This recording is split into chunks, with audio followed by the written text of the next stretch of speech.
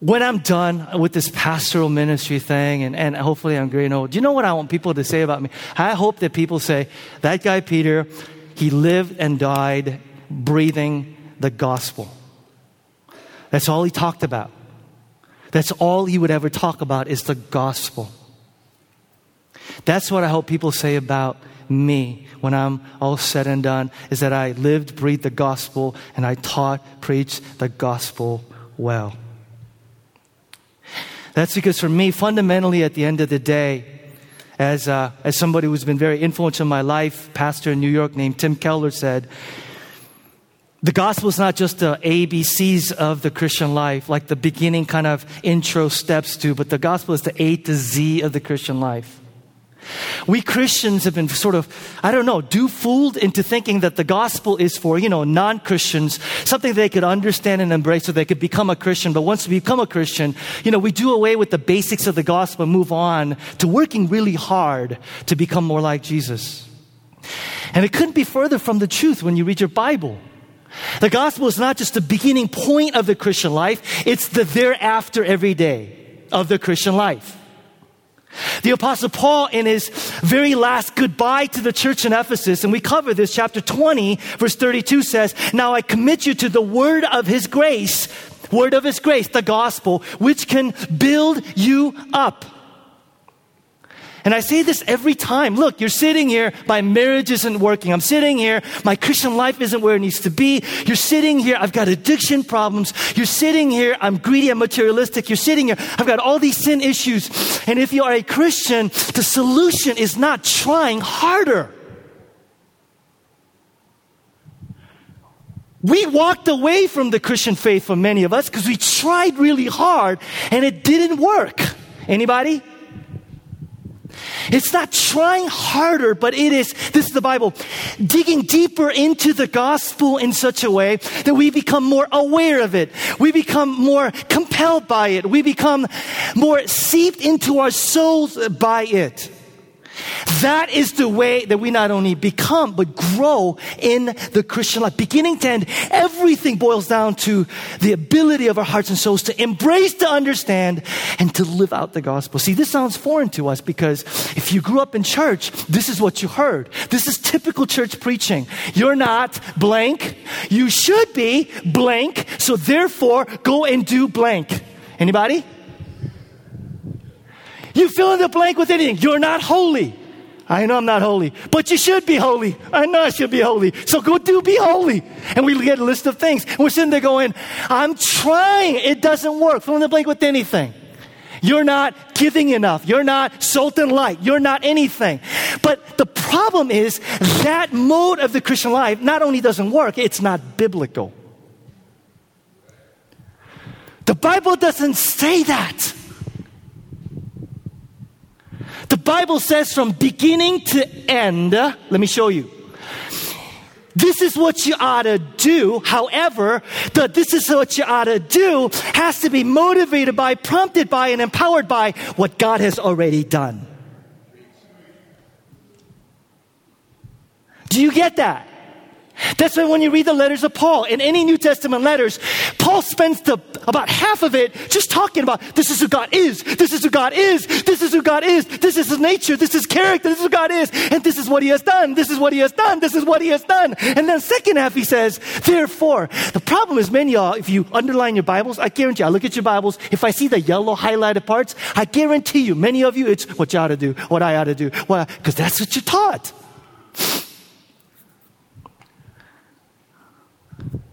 Let me put it in sort of theological terms if you're taking notes.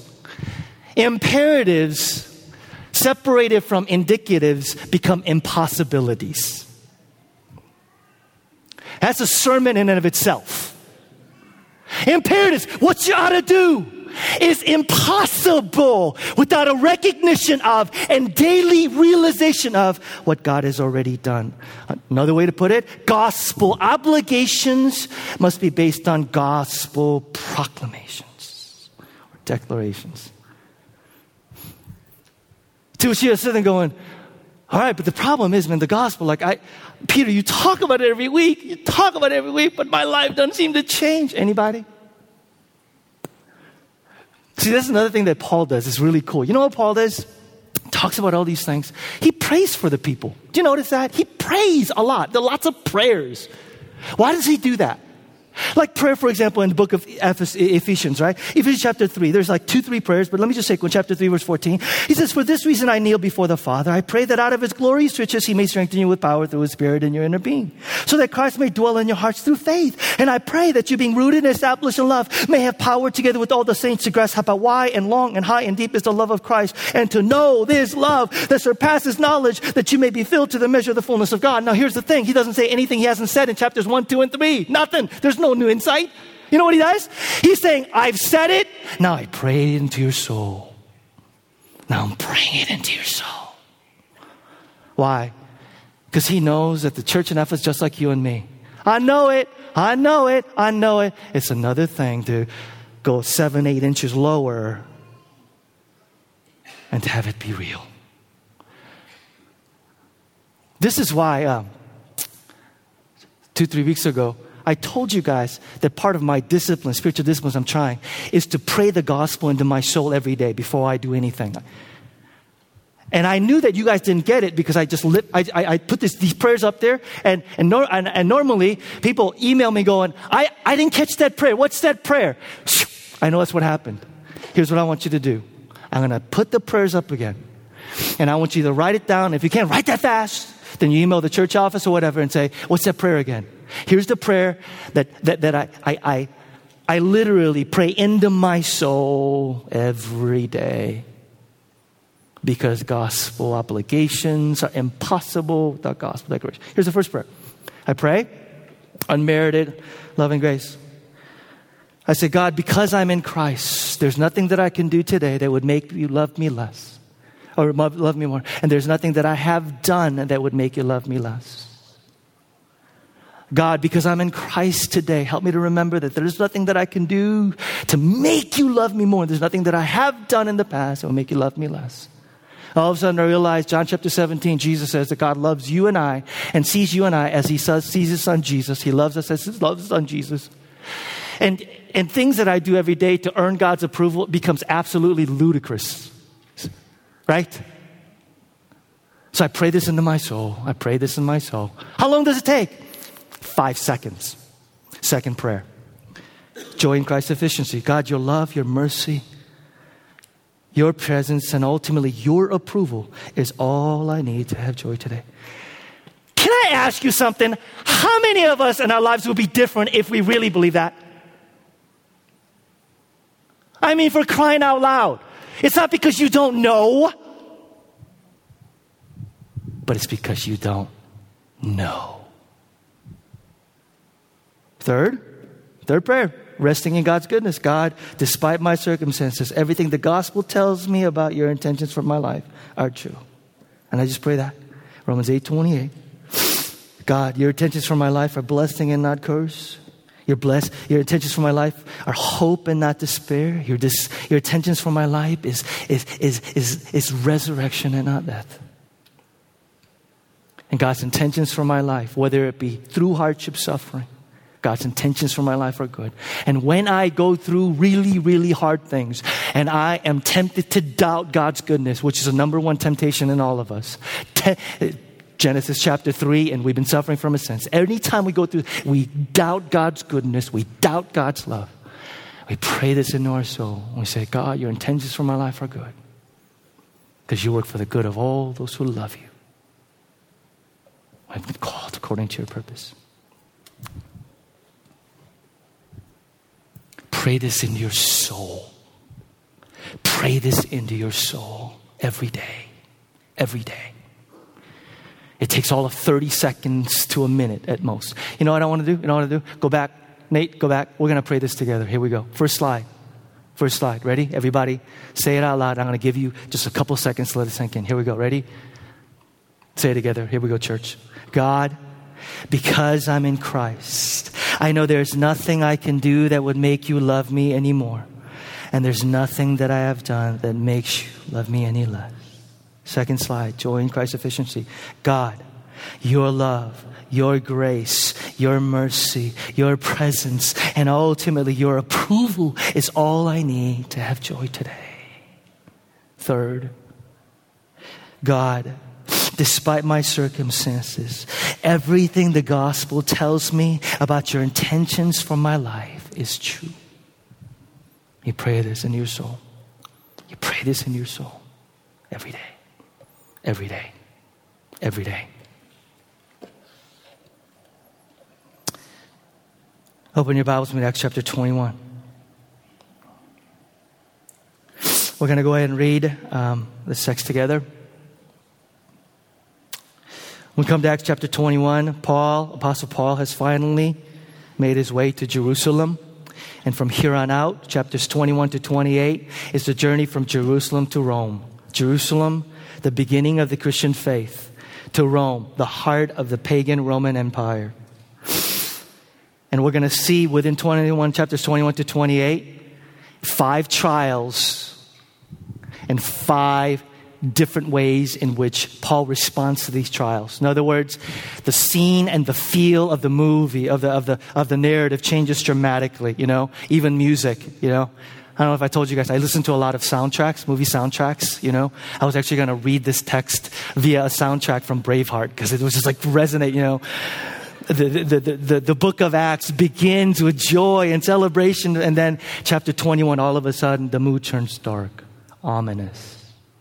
In the midst of it all, there's this overriding theme. God's in control. God's in control. God's in control. It's pretty amazing. All right, here we go. Chapter 21. Let's look at verse 4, and then we'll jump down to verse 7. So finding the disciples there, that's Tyre, we stayed with them 7 days.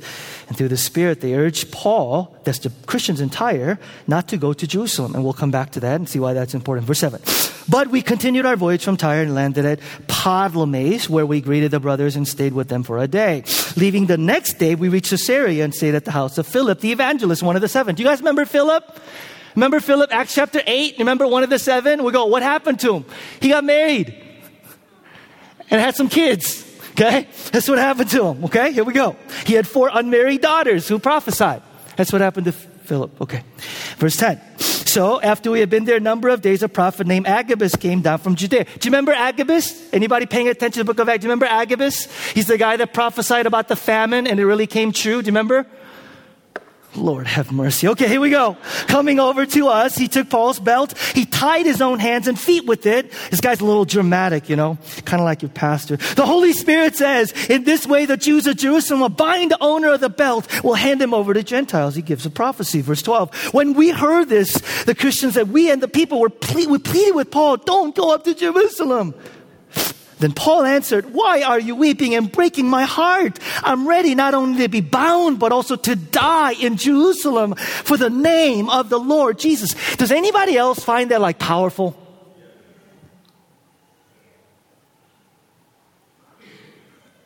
I am ready to die for the name of the Lord Jesus.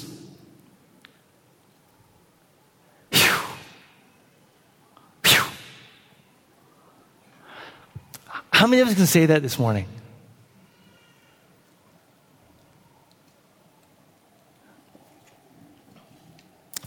When he would not be dissuaded, we gave up and said, the Lord's will be done. After this, we got ready and went to Jerusalem. Some of the disciples from Caesarea accompanied us and brought us to the home of Manaeus, and where we were to stay. He was a man from Cyprus and one of the early disciples. Verse 17. When we arrived in Jerusalem, the brothers received us warmly. The next day, Paul and the rest of us went to see James, and all the elders were present. So Paul greeted them and reported in detail what God had done among the Gentiles through his ministry. When they heard this, they praised God. Then they said to Paul, see, brother, how many thousands of Jews have believed, and all of them are zealous for the law. They've been informed that you teach all the Jews who live among the Gentiles to turn away from Moses, which is not true, telling them not to circumcise their children, which is not true, or live according to our custom, which is not true. What shall we do? They will certainly hear that you have come, so that what we tell you. There are 4 men with us who have made a vow. That's a Nazirite vow, and I'll talk about that in a moment. Take these men, join in their purification rites, and pay their expenses. so that they can have their heads shaved. Then everybody will know that there is no truth in these reports about you, but that you yourself are living in obedience to the law. As for the Gentile believers, we've written to them our decision that they should, it's Acts 15 all over again, abstain from food sacrificed to idols, from blood, from the meat of strangled animals, and from sexual immorality. The next day, then Paul took them in and purified himself along with them. Then he went to the temple to give notice of the day when the days of the purification would end and the offering would be made for each of them. This is God's word. There's tons of stuff here that I can go over, and I just want to hit on 2 or 3, and we're done for today. When I was in my mid-20s, I went as a missionary to a small island called Guam in the middle of the South Pacific. Anybody been to Guam, from Guam? What? Oh, because of the military. Yes. It is a U.S. territory, and there's lots of U.S. people there. I did not know that. I'm like, white people, what are y'all doing here? And I said, well, we're from the military. So anyway, I'm in Guam, mid-20s. I'm 8,000, 9,000 miles away from home. I'm like 23, 24 years old. Came there with a duffel bag and a guitar to do ministry. I distinctly remember the first night, time change, first night, staying up all night. And this enormous sense of loneliness that just...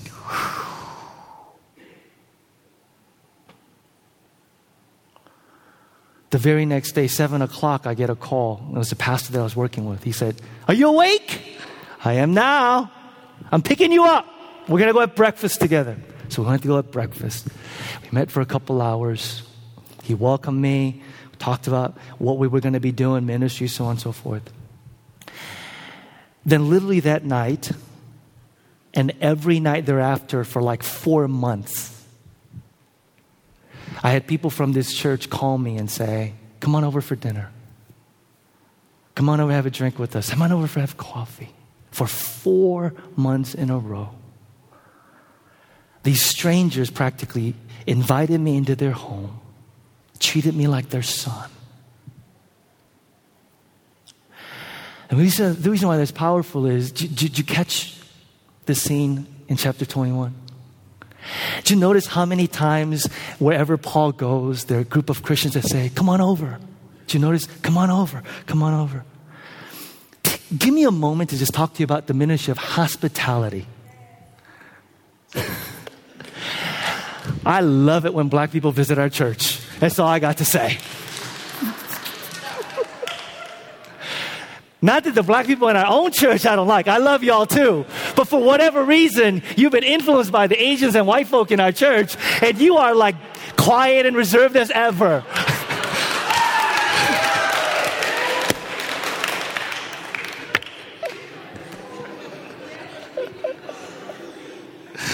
Do you know what hospitality literally means? Hospitality in Greek literally means welcome for strangers, or welcome of new people. Where you not only welcome them with an open heart, but you provide for their needs practically. That's the word Greek hospitality, what literally means. Let me tell you how important hospitality is in Scripture. Look at just a handful of these verses, just the New Testament. Romans 12:13. Share with God's people who are in need. Practice hospitality. Titus chapter 1. And chapter 1 is the context in which Paul is outlining the qualifications for an elder or leaders in the church. He says, rather, he must be hospitable. 1 Peter chapter 4 verse 9. Offer hospitality to one another without grumbling. Each one should use whatever gift he has received to serve others, faithfully administering God's grace in its various forms. Hebrews chapter 13 verse 1. Keep on loving each other as brothers. Don't forget to entertain strangers, for by doing so, some have entertained angels without knowing it.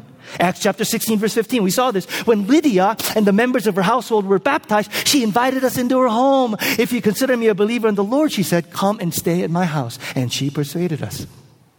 The Bible says over and over again 2 things about hospitality. Number 1, the importance of hospitality. How important is it? First and foremost, it's required of leaders.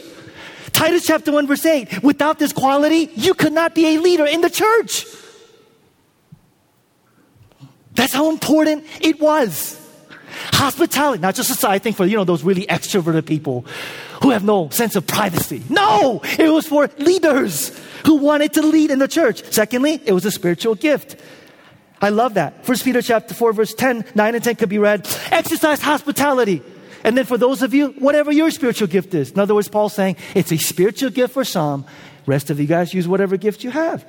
Third, really, really important. Hospitality is a fundamental response to God's hospitality. The reason why we need to welcome strangers, welcome new people, and provide for them is, Paul says, that's what God in Christ did for us. That is what God in Christ did for us. When we, not just were strangers, when we were enemies of God, Paul says in Romans, God welcomes us into his family, into us, his household, and extends his grace to us. And Paul says, anybody that has truly encountered this grace will inevitably open their hearts, open their homes, and welcome those. Acts chapter 16, verse 15, Lydia. See, her first thing, she becomes a Christian baptized, and first thing she does is, hey, you got a place to stay? Come stay with us.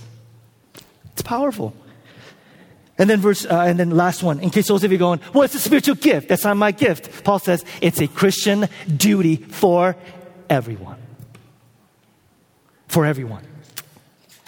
Importance. Secondly, expression. I'm just going through these, okay? Expression. What does it look like? Hospitality, at the end of the day, is generosity with your material goods and resources. Romans chapter 12, verse 3. Share with God's people who are in need. But here's the thing. It's not just about money, but it's about time. Some of us, can we be honest? Money's not the big a deal, right? We're saying, you know what? I don't mind giving people some money. Nate is back there because he's been championing this. He says, Peter, for me, being generous with my money, that's, it's not like I'm filthy rich, but being generous with my money is not that big a challenge. For me, it's my time. Anybody? That for me is the valuable resource. And hospitality is generosity with your time, with your money, with your energy, with your resources. Secondly, hospitality is the genuine welcome and openness to new people and new relationships prompted by a keen interest in them. Hospitable people are not just welcome, opening, but they have a keen interest. They're able to look around going, are they new? I don't know. Let me go find out. Are they new? I don't know. I'm going to find out. Are you new to the city? I don't know. I'll go find out. A new neighbor moves in next door. They are new. I'm going to find out. I'm going to find out. Who are you? Keen interest. I tell you why this is hard in Chicago. Chicago conditions you to be suspicious of people. I don't know if it's like the major city, we're like second to New York. Like some of you I was in Tennessee like 2 months ago. I'm telling you, it's just superficial, but it feels warm to have somebody go, how you doing, honey? Where are you from? With the smile. Here in Chicago, you make eye contact with somebody like, what you looking at? So we're in our trains, we're like, doop, doop, doop, doop, doop, our headphones. You know what? I challenge some of you guys, go into a train, this will if you take train or bus, and just be like, hey. They will look at you like you're a freak. But here's the thing. Let alone out there, we do that in the church. See, if you're new, you don't know who else is new in this church, do you? You don't know 500 some people. That's why I keep telling you, if you're new, please don't give our church a bad name by being cold and unwelcoming. Because you may encounter a new person that Sunday and they may think you're an example of our church. So I say, it's a small thing, but say, hey, if you don't know, hi, don't know you, what's your name? Get used to doing that. Third, hospitality is characterized by warmth, open-heartedness. In other words, attitude and demeanor is as important as what you do. It's one thing to go, welcome to New Community, which I've gotten. And another thing to go, welcome to New Community. We're glad that you're here. Why are you laughing? That was genuine. That was sincere. That was on the bottom of my heart. I'm totally hurt right now. Fourth, it is a spiritual gift. There are some of you that are better at it than others. The question is, if this is a gift, what are you doing about it? By the way, if you're wondering, Peter, I don't know if I have the gift of hospitality, spiritual gift. Let me just ask some questions, evaluative questions. Do you enjoy providing an environment where people feel valued and cared for? Do you enjoy meeting new people and helping them feel welcomed? Do you enjoy creating a safe and comfortable setting where relationships can develop? Do you enjoy seeking ways to connect people together in meaningful relationships? Do you enjoy setting people at ease in unfamiliar surroundings? Do you like inviting people into your home and using it as a tool for ministry? You guys, it goes without saying that a city like Chicago desperately needs Christians who are ministering via the gift of hospitality. Amen? Think about how many new people come to this city every year. And think about how many people move out. I mean, you and I are constantly meeting new people, constantly saying goodbye and saying hi to new people. There are fewer cities, even in the United States, that are as complex, that are as transient as the city of Chicago. And there are tons of people around you, even sitting today in your neighborhood, in your schools. There are people around you who are here without their immediate family, who are deeply emotionally affected because they're not with their immediate family, who can be incredibly ministered to just by some Christians in ministering the gift and the ministry of hospitality. I mean, seriously. If there is a need, the city of Chicago is a perfect place for these things. So what do we do? What do we do? Okay, real quick application. What do we do? Because we recognize that Chicago has more difficulties for hospitality than anywhere else. Like, for example, homes. Who owns a home? Do you guys remember those? Homes, houses, yard. Do you remember that? Some of you? Okay. It's like a while ago, Peter. Yeah. And we don't own homes. We own tiny little apartments. Some of us, we're very busy. Some of us are single. We don't have families. So how do we do it? A couple principles real quick and then we're done. Number one, be sensitive to and ask God to welcome, who to welcome and befriend. Be sensitive to God and ask God who to welcome and befriend. A love for new people. If you don't have that, pray and say, God, will you give me? Help me develop a love for new people, a welcome, an openness to new people, and then taking a keen interest in them, doing something about it. But secondly, more practically, be alert at all times to the opportunities to help others. Again, the principle of hospitality is generosity with material things. The idea is practical help with your resources. So here are some things I want you to do, okay? Number one, be willing to spend some of your precious time without grumbling to help somebody get oriented to the city of Chicago. I just have a confession. You know, whenever we have visitors, like guests out of town, my wife sometimes or other people will go, hey, take them to like the city of Chicago, you know, and so they can see that. I go, why would I want to do that? There's like tour guides. Take the train. Figure it out yourself. That's me. That's me.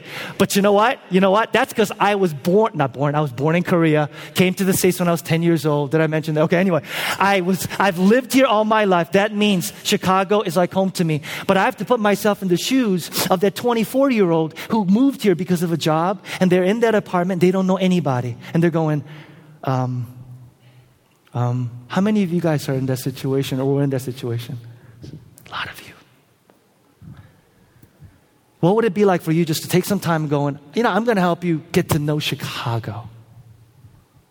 Secondly, something you could do. Take somebody out to eat at a good but economically priced restaurant, yes. Because here's the thing about hospitality. In case you're sitting there going, I don't own a home. I don't own a house. I'm single. What can I do? The Bible nowhere says you have to own a home. You have to be married and have family to be hospitable. Hospitality is a warmth, openness, and generosity with your resources. One of the most hospitable things you can do is after church on a Sunday, take somebody out, buy their lunch, and spend some time with them.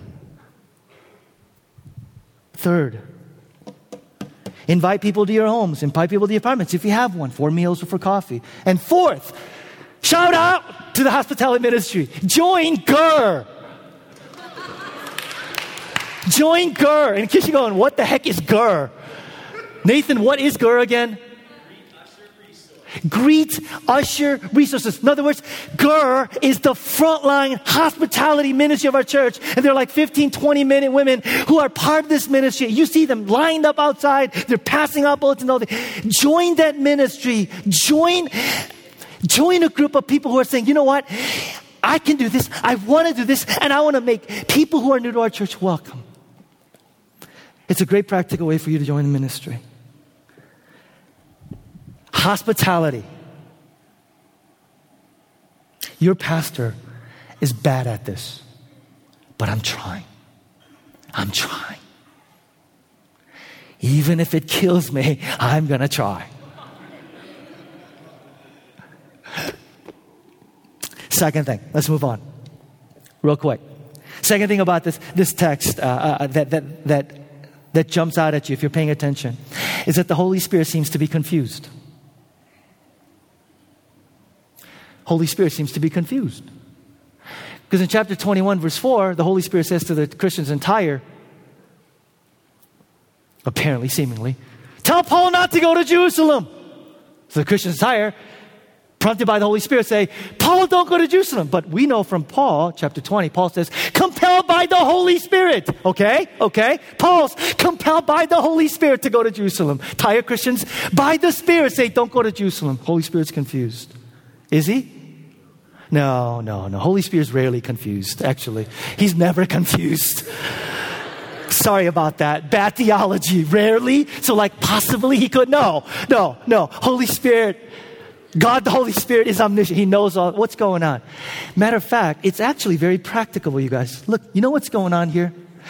What's going on here is while the Holy Spirit was giving the Christians in Tyre real insight about Paul's future suffering, their interpretation of what Paul should be doing about it was mistaken. Did you get that?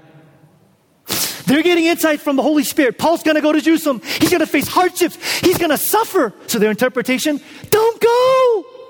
Paul, Holy Spirit led insight. You're going to face hardships. You're going to suffer. Paul says, this is going to be used by God for His glory. I'm going to go. Check this out. One group of people get insight from the Holy Spirit that they're going to face hardships and they're going to face suffering. And their response is, I want to avoid it. One group of people get insight from the Holy Spirit that they're going to face hardships and suffer. And their response is, I better get ready for it.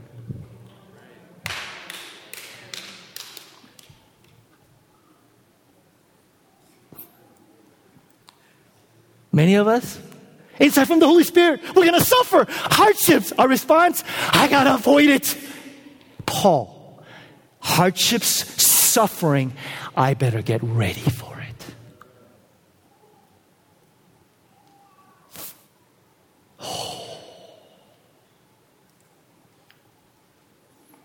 Which is the Christian life?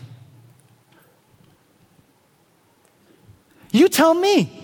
Which is the Christian life? Shout it out. Avoid it, prepare for it. It's prepare for it. But we don't live it that way, do we? Suffering, hardship, avoid it. Christian life. Suffering, hardship, Christian life. Prepare for it. Get ready for it. So much so that Paul says, however, I consider my life worth nothing to me, if only I may finish the race and complete the task of testifying to the gospel of grace. Two principles real quick and then move on. Here's the first principle. Ready? Here it is. As hard as it is to accept God's will in our lives, it's sometimes harder for those who love us to accept God's will in our lives. Byron, you could relate? Sometimes, because look at what the Christians in Tyre are doing. They're saying God's will for him is to suffer through the hardship. And they're saying, Paul, we plead with you, don't go. We urge you, don't go. Sometimes it's hard when God reveals His will for those who love us to accept it than it is for us. Let me give you an example. 18 years old. I'm sitting at the kitchen table. Mom and Dad, I got something important to say. What is it? I want to become a pastor. To which my mom said, oh, no, he didn't. No. I'm sorry. There's like Phil Jackson, I'm like channeling Phil Jackson from last Sunday. My mom said, why? You're both Christian. You love Jesus. I'm telling you, your son that wants to dedicate his life to full-time ministry, but you're going to be poor. Wait a minute. Whoa. God is revealing that I need to go. My dad, I don't think you're going to last. Wow. Thank you very much. Thank you very much. And my dad begins to say things like, do you remember when you were 10 years old, you wanted to do Taekwondo and you did it for like 4 months and then you quit. Do you remember that? And do you remember when I'm going, what is happening here? I am telling you, I want to give my life. Sometimes it is hard for those who love us to accept God's will. Parents, can I talk to you for a second? Parents. Our child comes to us and says, Mom and Dad, God's calling me to the ends of the earth. I may never see you again. Our response, what? What? No. Go check again. Go listen again.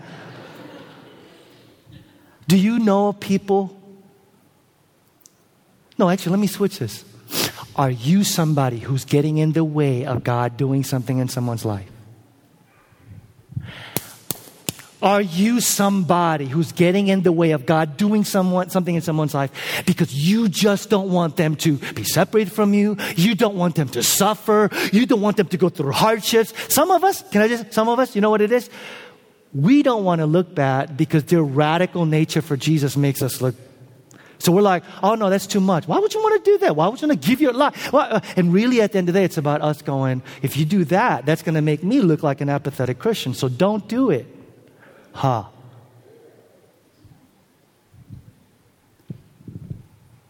Are you getting in the way of God doing something in someone's life? Even though you mean well, your intentions are good. You know, as I thought about this, I thought about my son, Parker and Sophie. Because I'm standing up every Sunday going, go to the ends of the earth, sacrifice your life. And I'm waiting for that day when Parker would come and say, Dad, I want to be a pastor. So I'm going to be like, do you remember when you were like 6 years old? You joined soccer and you quit. No, I'm not going to do that. I feel today, I need to say this to some of you guys.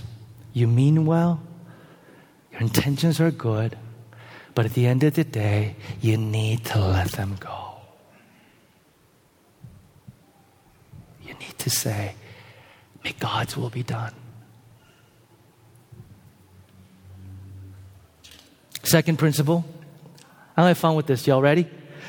Don't ever give counsel or advice with divine authority unless it's a plain teaching of the Bible. Where do I get this from? We'll get this in a moment. Here's the thing about Christian life. You can tell your married Christian friend who is committing adultery, God says, do not commit adultery. Are you sure? I'm sure. It's the clear teaching of Scripture. Stop sleeping with her. You could tell another Christian. God says, without a shout, my opinion, you have to forgive your mother. You have to forgive your father. How many times? As long as it takes. It's not my opinion. You must forgive. However, when it comes to advice about life choices and areas where the Bible has not clearly spoken, please offer your advice and counsel with humility and allow that counsel to be open to contradiction and discussion. Whenever a Christian comes to me and says things like this, God has shown me that you, I go back and ask God again, because He hasn't shown me. Whenever a Christian says things like, God says that you should definitely leave that job and pursue another one. Or somebody says, God wants you to stop dating this woman and date that one. There's no doubt about it. Or God has shown me that you should leave your church and go to this one. People go, I'm just listening to God. I'm telling you, I'm going, go listen again. See, it's not that God doesn't speak to us and give us impressions, but could it be possible that the way that I interpret what God might be doing to us might be wrong? Can I ask, how many of you guys have been hurt because you've had Christians speak like this into your life? And the hands go way up. The thing about the Christians in Tyre, if it really was a direct authority word of God, when Paul says, I don't think so, they would have been like, you are this. What did they do? They were sad. They're saying, well, okay, but okay. There was room for discussion, for community discernment, for wisdom from each other to speak. So you go, well, what should we do? There's a couple things. If God gives you a strong impression, you feel like the Holy Spirit saying, say things like this. I feel led by God to tell you this. However, I might be off. I might be right. Pray about it. Is that more humble? I think so. Or, God is giving me this burden to tell you and share this with you, but make sure you check with Scripture and ask men and women that you respect.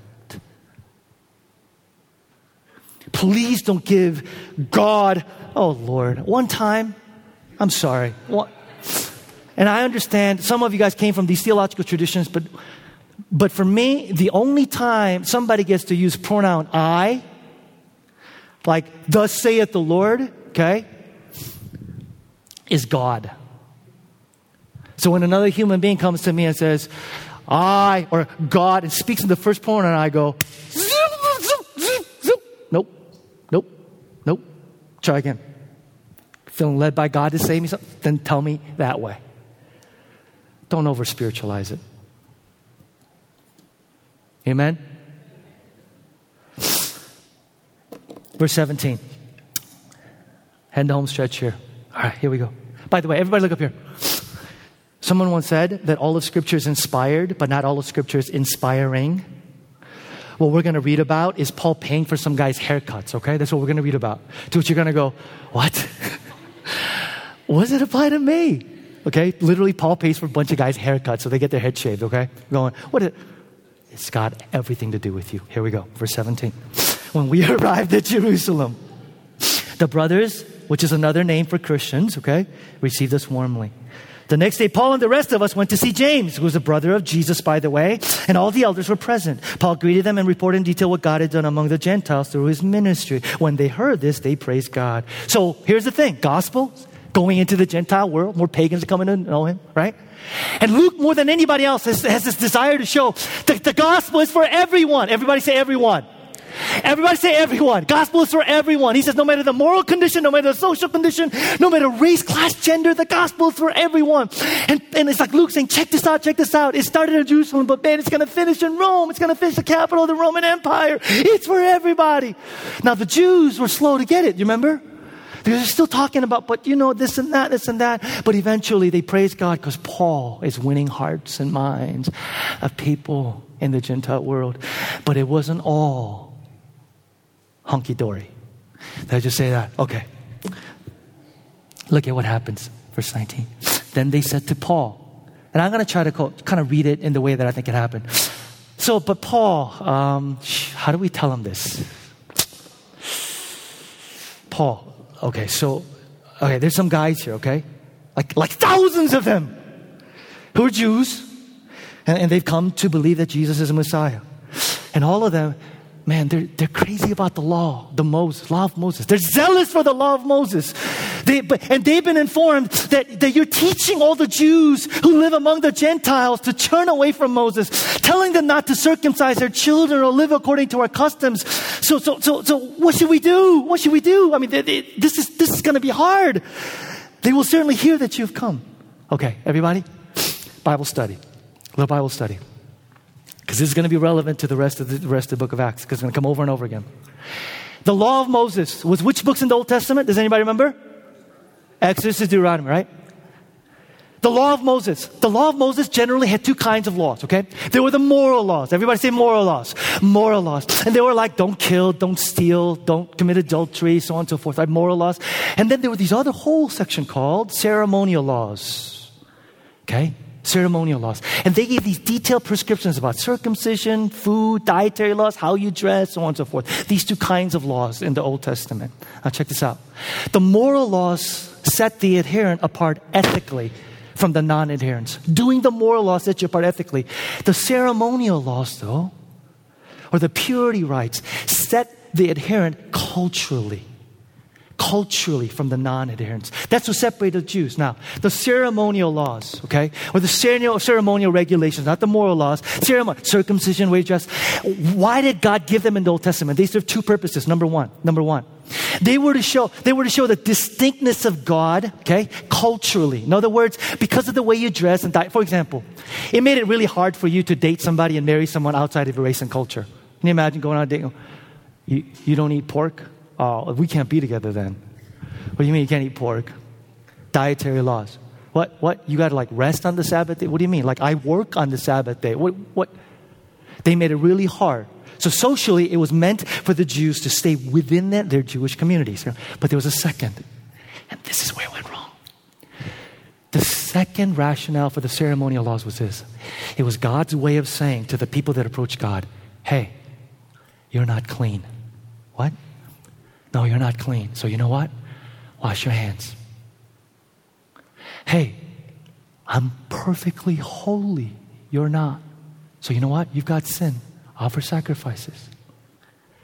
It was a way of showing the Israelites that as they approached God, as they did these rites, it was a reminder to them that they were not acceptable on their own and they needed to be cleansed. Here's the problem. They took what in and of itself had no spiritual meaning and attached spiritual meaning to them. So the Israelites came to believe, because I wash my hands, now I am acceptable. Which means, if you don't wash your hands, you are what? Not acceptable. Because I offer sacrifices, now I'm acceptable. So if you're a Gentile and you don't offer sacrifices, you are what? Not acceptable. The author of Hebrews comes along, many believe Paul, and said, it was never that intention. Look what he says.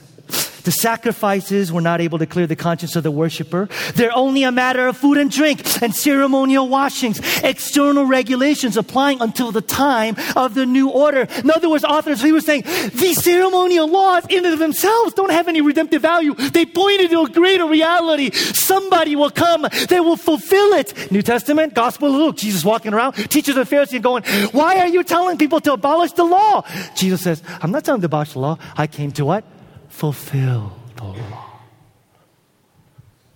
Jesus Christ comes and He becomes the way for us to be made right with God, acceptable before God. Why? Because no matter how many sacrifices you offer, no matter how many hands you wash, you have to do it every single time you sin. And you're walking around going, am I forgiven? Am I forgiven? I don't know. Am I forgiven? How do I know for sure? Jesus Christ comes along and says, there's a way that you can know that you know that you know. He becomes ultimate sacrifice. But the problem is, entrenched in this mentality for centuries and centuries, the Jews took ceremonial cultural regulations, placed spiritual value on them, and all of a sudden they're going, you know what? We need the Gentiles to obey these things. Why? Because if you don't, you're not acceptable before God. That was the problem in Acts 15. The Jerusalem Council, do you remember? They all come together, and it was critical because these Jews had to realize, no, the ceremony regulations, circumcision, diet, they don't save you. It is faith in Christ and Christ alone that saves you. I'll tell you why this is important, because some of you are sitting there going, that's the reason why I didn't want to become a Christian. See, some of us grew up in church where they said, don't smoke, don't drink, and don't go with girls that do. And for me, another big thing was don't watch rated R movies. Anybody remember that? Right? So my freshman year in college, I went to go see Silence of the Lambs just to stick it to them, right? And then I couldn't sleep for like 3 months. I was like, why did I do that? Consequence of sin, right? He said, no. Let me tell you something. Listen. Let me put it this way. Let me put it in the most blunt way possible. I don't care. I'm speaking to you. I don't care how many people you've slept with and sleeping with now. You are not beyond forgiveness and cleansing of Jesus. Let me tell you right now, I don't care how much drugs you're addicted to or you've been, I don't care. Jesus Christ died for you. I don't care how many people you've cheated, you've lied to, you've treated like that. I don't care what things you've done. I don't care if you've been to the gates of hell. Jesus Christ died to forgive and cleanse you. Amen? And if you're somebody going, I'm not that bad, I don't smoke, I don't drink drugs, I'm not sleeping with anybody, I'm a fairly good person, Peter. Here's your problem, see? The problem is the gospel says we don't need a life coach. We don't need somebody to come along and say, here's some things you can do better. We are fallen sinners that need rescue and salvation. And nothing but Christ will do. But the Bible says anyone can come. Anyone can come. Why? Jesus Christ has paid the ultimate sacrifice. Jesus Christ has paid. Is that good news to anybody? And no one championed this more than Paul, right? Nobody. Read all of his letters. Nobody championed this more than Paul. For example, here's just a glimpse of it. Galatians chapter 2, verse 16. A man is not justified. The whole book of Galatians actually is phenomenal for this. Man not justified, that's declared not guilty. It's a legal term, right? Acceptable before God. By observing the law, but by faith in Jesus Christ. So we too have put our faith in Jesus Christ that we may be justified by faith. Faith in Christ. And not by observing the law. Because by observing the law, no one will be justified. Now, knowing this about Paul, what these guys will now ask Paul to do was amazing. Because look what they say. So Paul, do what we tell you. There are these 4 guys with us, right, who made a Nazarite vow. By the way, if you want to know more about the Nazarite vow, Numbers 6, the book Numbers 6, not number 6, the book Numbers, Old Testament 6. Verse 24, so take them and join their purification rites and pay their expenses so that they have their head shaved.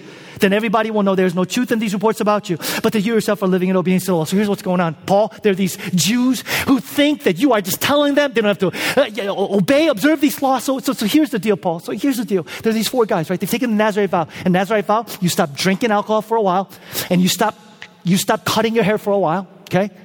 And when the time was over, it was a Mosaic, it was a part of the Mosaic regulations. Part of the Mosaic law, important. And when these guys were finished with that, they would go to the temple. The priest would cut their hair, and they would burn the hair along with sacrifices and go through purity rites. And these guys, James and the elders, are saying, hey, Paul, we want you to go to the temple when they're done. You don't have to shave your head. Just pay for their haircuts. And then go through the purity rites. Why? They're literally saying, so that the Jewish brothers in Jerusalem will know that you're not above the law. You're not above observing the law. So you can deal with the misrepresentation about you, okay? Now, can I make something? Does Paul have to do it? What would you do? What would you do? Because I thought about what I would do. You know what I would do? I'd be like, oh no. Do you know what the Bible says? To those who are free in Christ, I am free indeed. Jesus Christ came. That was just a shadow of things to come. So you know what? I am not going to obey those laws, okay? I am above that. Thank you very much. I am a free man, okay? My conscience is clear. Their conscience, I don't give a rat. They can do whatever the heck they want to. I am the Apostle Paul. I am free. Free indeed. That's what I would have done. You know what, Paul does? Paul doesn't do that. You know what he does? Look at what he does. Oh, man. Verse 26, the next day Paul took the men and he purified himself among with them. Verse 26, then he went to the temple to give notice of the date when the days of purification would end and the offering would be made for each of them. Why does he do this? Why does Paul? See, y'all know I'm sitting down, so we're at home church. Why does Paul do this? And I tell you, it sounds so foreign to our ears. You know why? Because we swim, breathe, and bathe in a sea of individualism. Freedom. One of my favorite movies is Braveheart. My favorite scene, can you guess?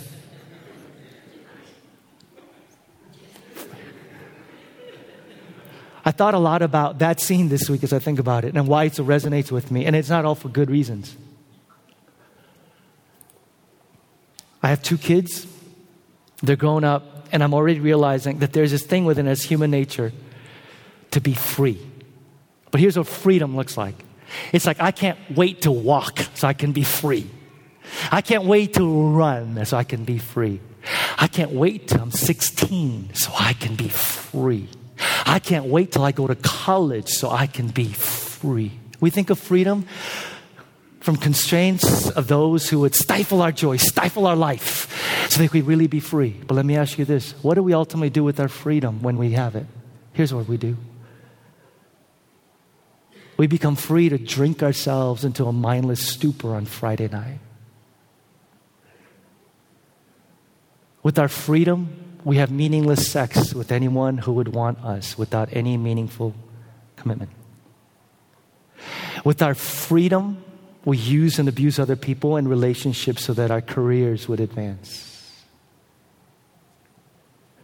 You and I live and breathe in a sea of freedom, even as Christians, where it's about self-expression. It's about autonomy. It's about what I want, my desires. It's not sin. I can do it, whatever. I can do whatever I want. It's about getting my wants, my desires, my wishes. But here's the thing about that, though. Do you realize that often the things that we choose in our freedom wind up holding us captive? Do you realize that sometimes the things that we freely choose are the things that imprison us and enslave us?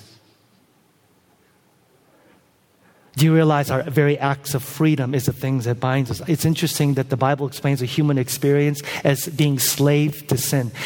Sin is an illusion that says you can find freedom from God when the Bible says true freedom is found in God. You're not free if you're saying it today. God plus, I have to have that to feel whole. You're not free. You're bound. I need that in order to have meaning in my life. You are bound. I have to. I need. I want. I must. You're not free. You are bound. You're enslaved. See, here's the thing about Paul. He was truly free. He was truly free. He was so free that he utilized his freedom, not for himself, but out of love to serve others. Do you know why he does what he does? He's saying, for unity's sake, for the body, I will submit my own individual freedom for the sake of unity, for the sake of the mission, for the sake of the gospel, for the sake of love for my brothers and my sisters, my individual self-expression, freedom, what I can do whenever I want to, will submit to the law of Christ, which is to love one another as we love ourselves. You are not free if you are not freely using your freedom as an act of service to love somebody. So let me ask you a question, a series of questions. What are you willing to do today or this week that you feel is absolutely necessary, unnecessary for you personally, but you know will help maintain unity in the body of Christ? What would submitting to one another out of Ephesians 5:1, out of reverence for Christ, look like for you this week with your children, with your husbands and wives? What would submitting to one another out of reverence for Christ look like? How seriously do you view the unity of this church so that you are willing to do everything possible to submit yourself to those who are different from you in ethnicity, culture, race, and even spiritual maturity? How flexible are you willing to be with your likes and preferences in order to preserve the unity of the body? What does dying to yourself so that love, which doesn't insist on its own way. Check this out. Love doesn't insist on its own way. Love doesn't insist on its own way. What does dying to yourself so that you can be reborn in Christ-like love, dying to yourself, not insisting on your own way, look like? What rights and freedoms would you be willing to give up for the sake of the mission of God? What is an inconvenience to you that might be a blessing to someone else that you might consider this week?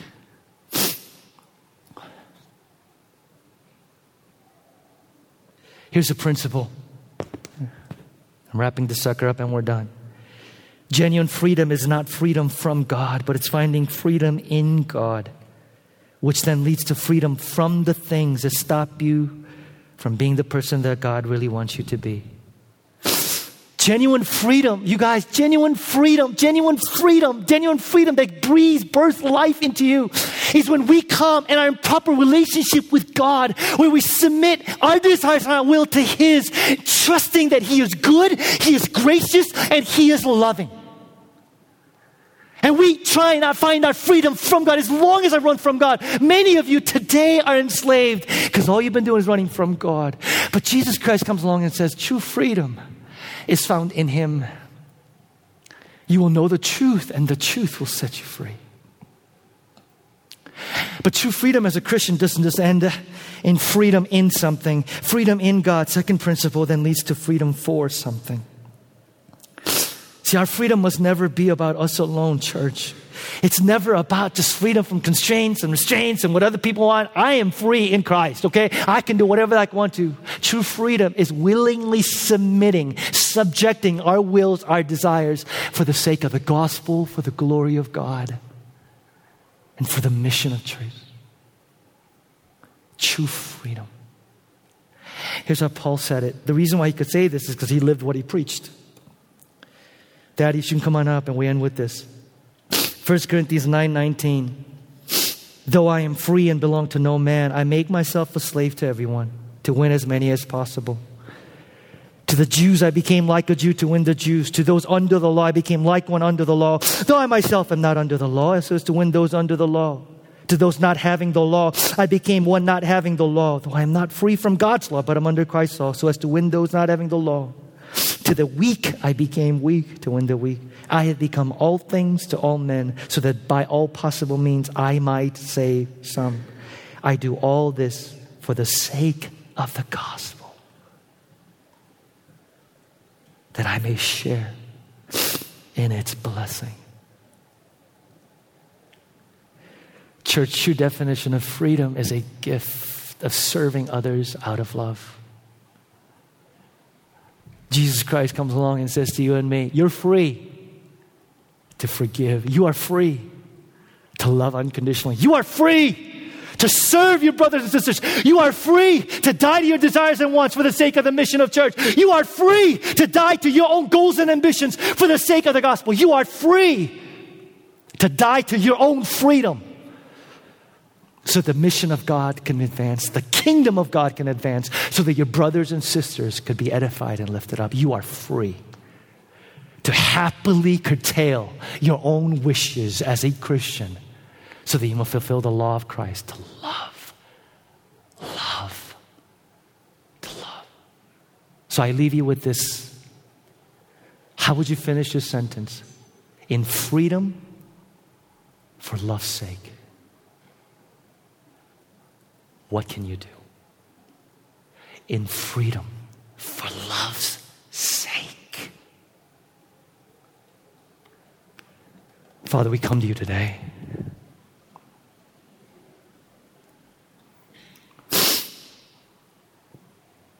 And God, I need to confess that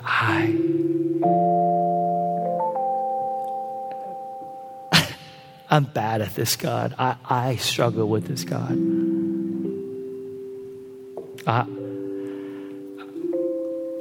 I'm selfish. I'm self-centered. I am about myself. I am rarely relinquishing my own desires and preferences for the sake of others.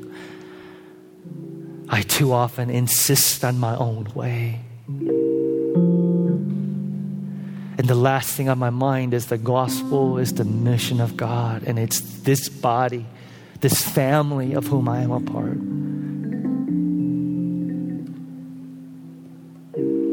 So Lord, I pray for myself this morning as much as my loved ones, my brothers and my sisters. I don't know where they're at today, God. But would you recalibrate our soul? Will you, God, recalibrate our minds? Will you recalibrate the way we think, God, about what it means to be free, what it means to be above the law? Will you recalibrate our soul? Will you recalibrate our inner being so that we would have the mind of Christ? And God, perhaps show us how we can respond to this. Would you show us how we can respond to this?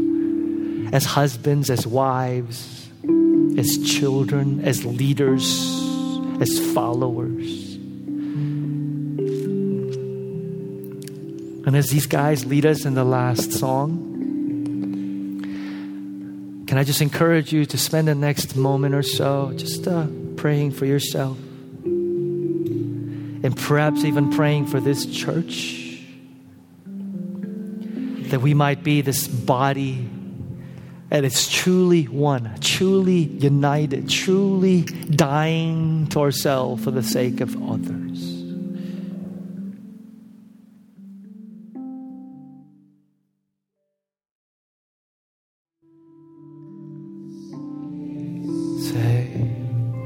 We all stand together. And as I pray this prayer of benediction, I want you to do something with me. I want you to put your hands out like this, palms facing up. I want you to stand with your arms stretched out. This is a sign of surrender. Genuine, true freedom to live this life and to love only comes in utter and total surrender to God. Utter and total surrender to God. You want to live a life of radical, genuine freedom. It comes via surrender. So do this, and I'm going to pray for me. I'm going to pray for you. God, in utter and total surrender of our ambitions, of our goals, of our desires, of our wants.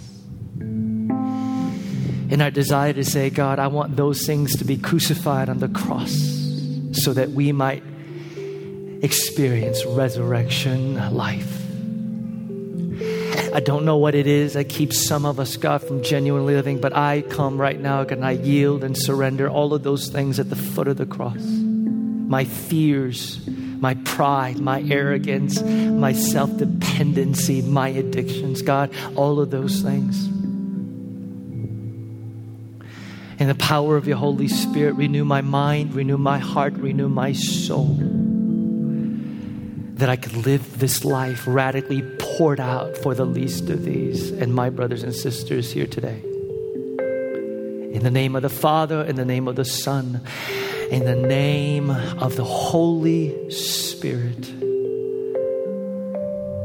Say amen and amen. Have a great week, you guys. We'll see you back here as we continue our journey. You feel free to stick around and pray if you would like. We'll be up here. Pray for some of you that need prayer requests. Have a good week.